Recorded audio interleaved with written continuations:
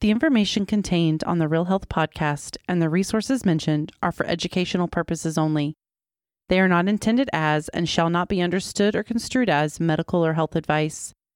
The information contained on this podcast is not a substitute for medical or health advice from a professional who is aware of the facts and circumstances of your individual situation. Information provided by hosts and guests on the Real Health podcast or the use of any products or services mentioned does not create a practitioner-patient relationship between you and any persons affiliated with this podcast. This is the Real Health Podcast brought to you by Riordan Clinic. Our mission is to bring you the latest information and top experts in functional and integrative medicine to help you make informed decisions on your path to real health.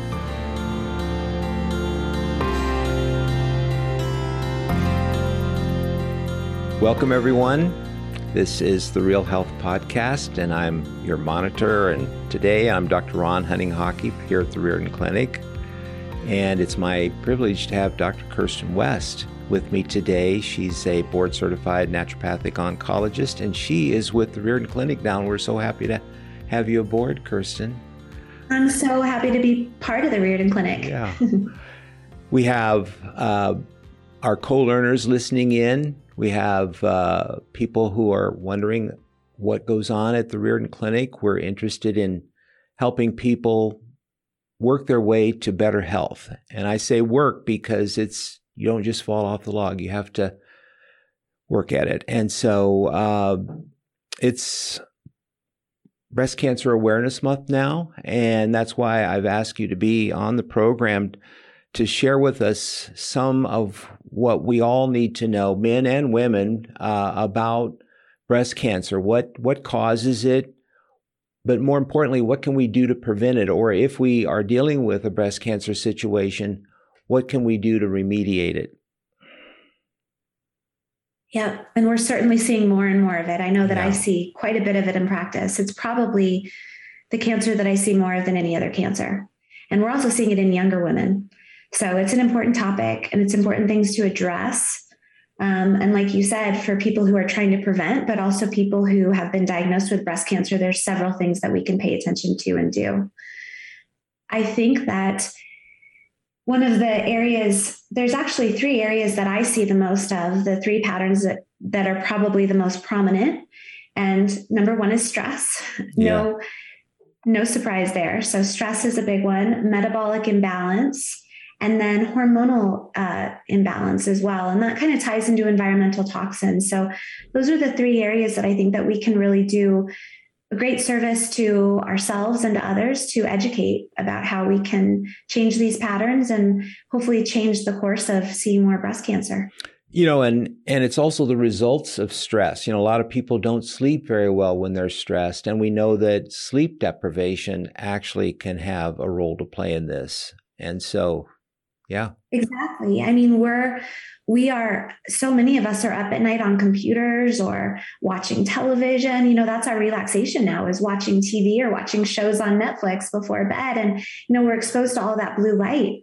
And that's the time when our pineal gland should start, you know, secreting melatonin and put our cells to sleep to repair damage that's occurred during the day. And we're not getting that feedback. So, you know, our whole body has a rhythm, our cells have rhythm. And if we're off of that rhythm, we're not living our physiological best as far as health goes. Yeah. We also need that support from one another, and that can echo from the past too. I think one of the things I've learned with the whole metabolic approach to cancer is that past traumas and things that are disrupting our current relationships, that can have a role to play in breast cancer. Oh, absolutely. And those past traumas trickle down into our current life. And they've actually been shown to change brain patterns and brain waves and how we actually come at current situations. So working, you know, for so long, we've thought of stress response or dealing with psychological issues as a top-down thing. But I think that we need to work from the bottom up and really work to clear those patterns from a body level. And so that's where, you know, additional things if there is trauma in your life, neurofeedback or EMDR or simple things like yoga. I mean, we combine mind and body with yoga, getting outside and forest bathing, earthing, getting your feet in the grass. How many of us do that anymore? We probably did it when we were 3 and we've lost it. So those are all really important things that I think we've just forgotten about, being so busy in our current society.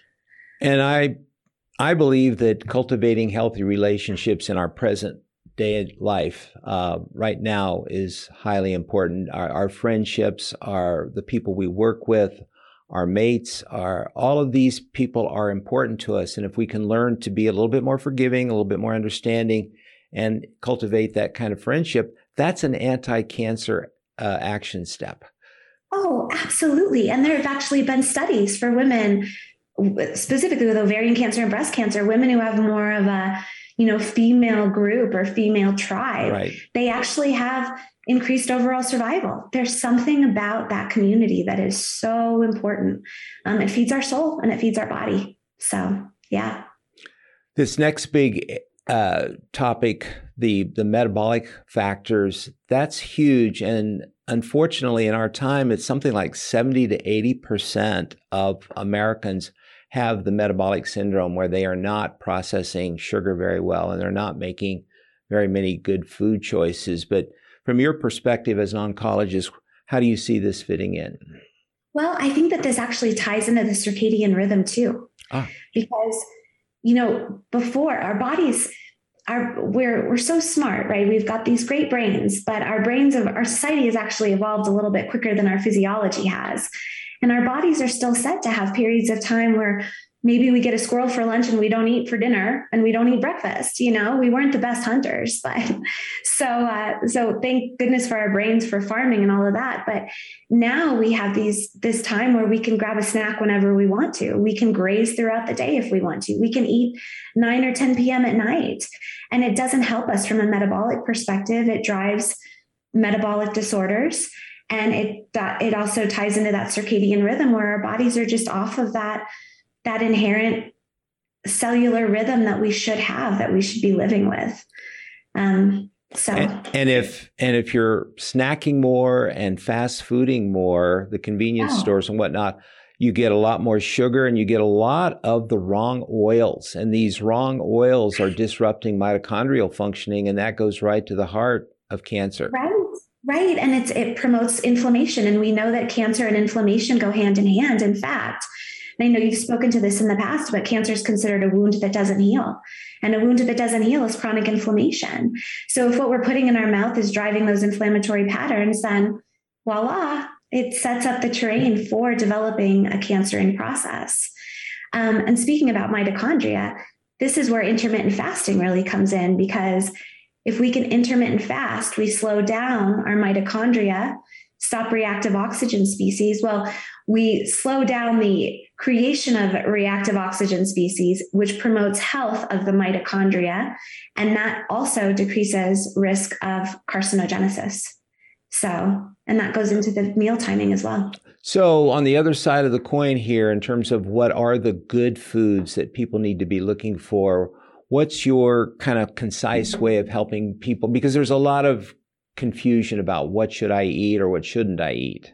Oh, absolutely. And we're going to actually go into this, I think, in January, February with some podcasts specifically about nutrition and cancer. Okay. But I think that what I tell my women with breast cancer is a Mediterranean diet, preferably a low carb Mediterranean diet, because that way of eating incorporates nuts and seeds, organic vegetables, organic as often as you can possibly get.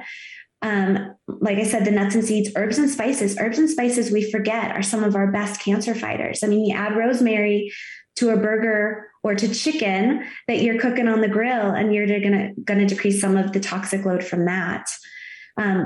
So simple, but also lots of olive oil and clean fish. Important to look at ewg.org to figure out the best fish, but fish is also a great thing for us to be focused on. But that's what I say, low carb Mediterranean. If you can do that, you've got it dialed in. I've often said, just look down at your plate and you should be seeing a whole bunch of colors.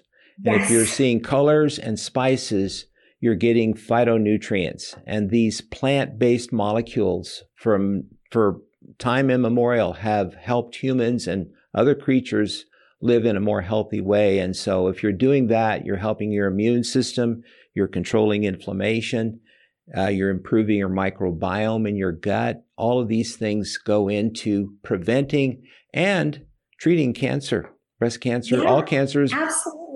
And the more variety of vegetables that you have, the more you're diversifying your microbiome. And we know that that's the seat of your immune system. And to speak to looking at the plate too, I think for so long in America, we've kind of thought of our meat as our main meal, the main piece of our meal or our plate. And really what it needs to be is a sidecar to our plate full of all of the colorful vegetables and nuts and seeds and herbs and spices. There's a lot more to this conversation, and it's coming up right after a quick break. Today's podcast is brought to you by Live-On Labs, makers of liposomal vitamins and supplements. Live-On uses a liposomal encapsulation technology to protect nutrients from destruction in the digestive system. This allows for more efficient delivery of essential vitamins and nutrients.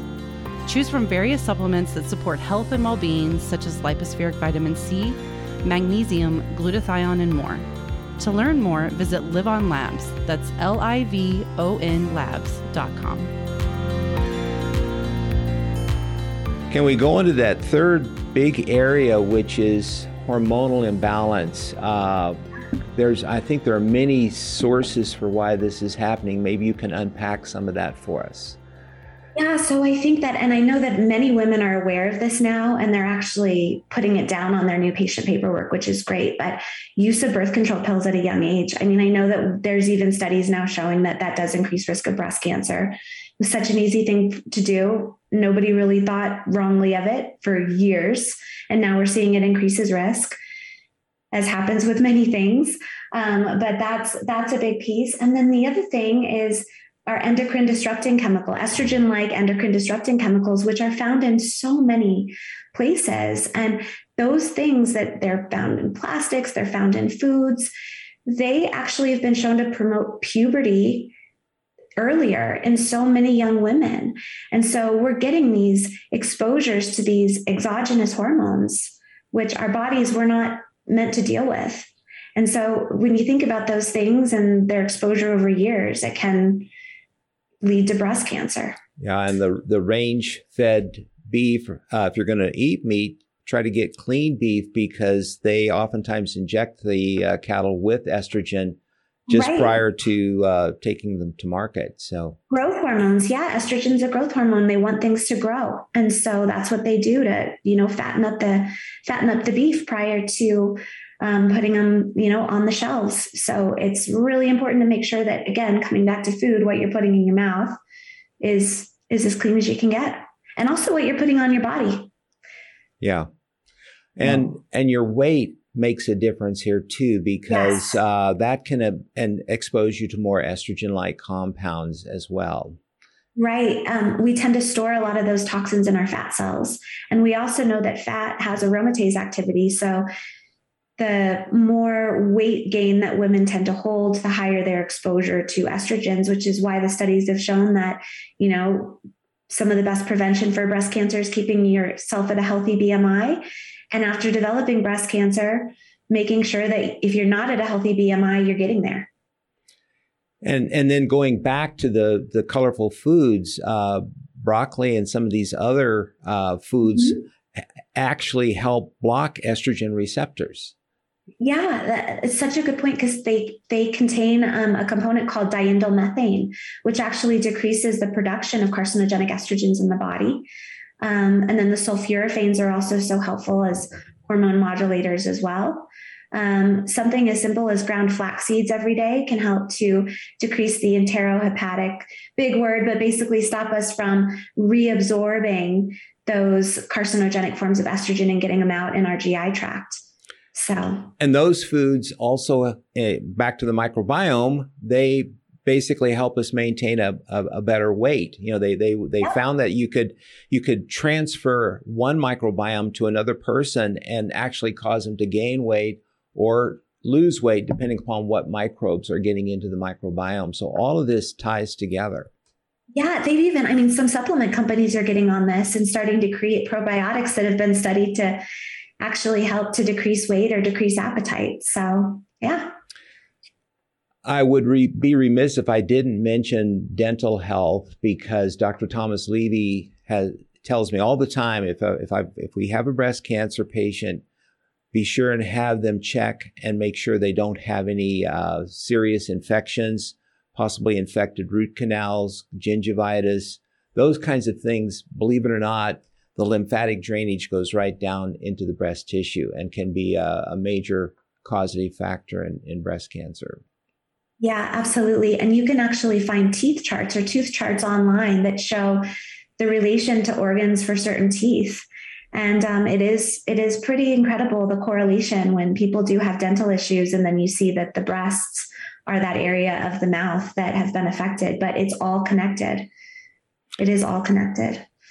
We're just going a little bit off topic, but a lot of women ask about thermography and the benefits of it versus mammography. Could you speak to that just a little bit, Dr. West?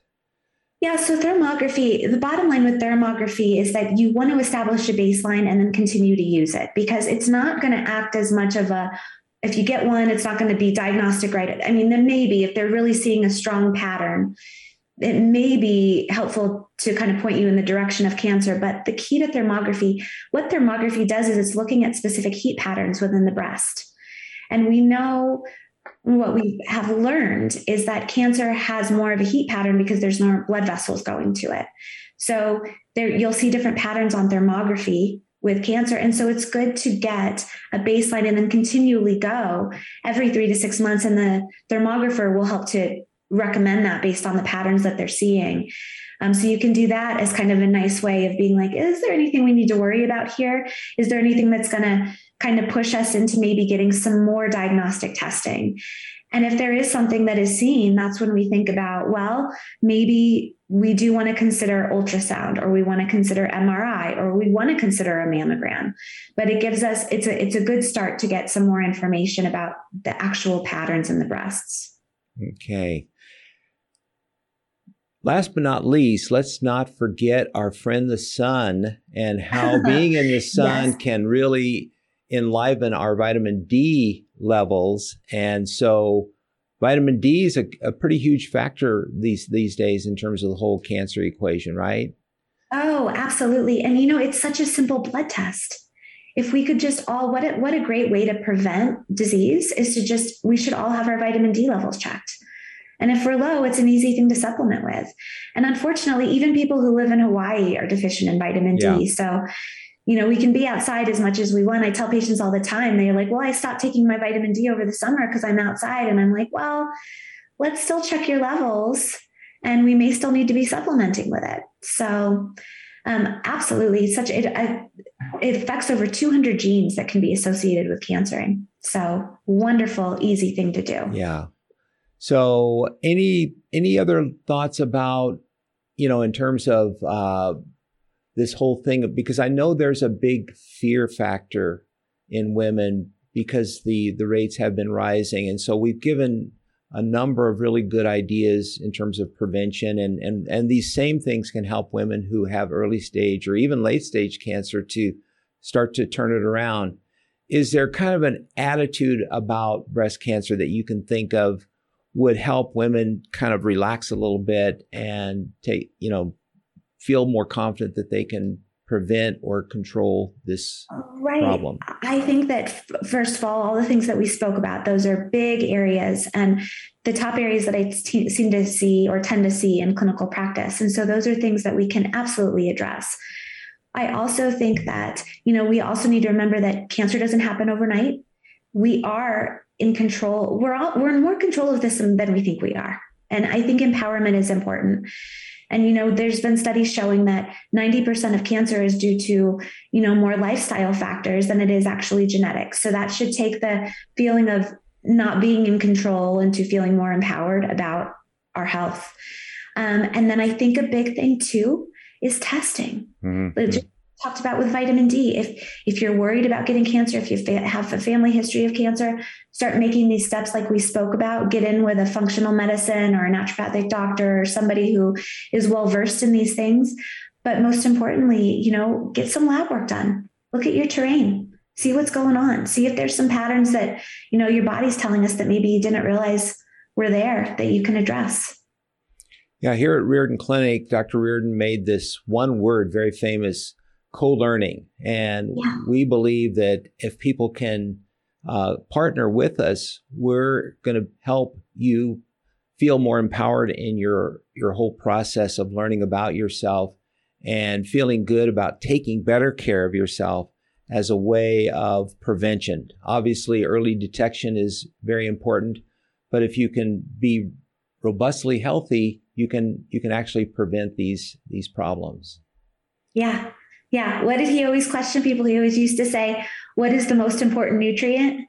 He used to ask people that, right? The one you're lowest in. So if you don't measure, you'll never know what it is. Unless you test, assess, address, right? Unless we figure out what the body's telling us. So that's another important piece to prevention. I think if we were just checking labs, nutrient levels on everyone, we'd probably see less rates of disease because we would be, doing what we needed to change some patterns. So.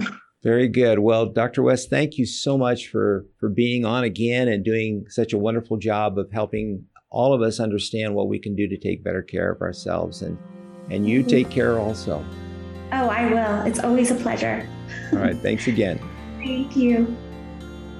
Thank you for listening to the Real Health Podcast. If you enjoyed this episode, be sure to subscribe and leave us a review. You can also find all of the episodes and show notes over at realhealthpodcast.org. Also, be sure to visit riordanclinic.org, where you will find hundreds of videos and articles to help you create your own version of real health.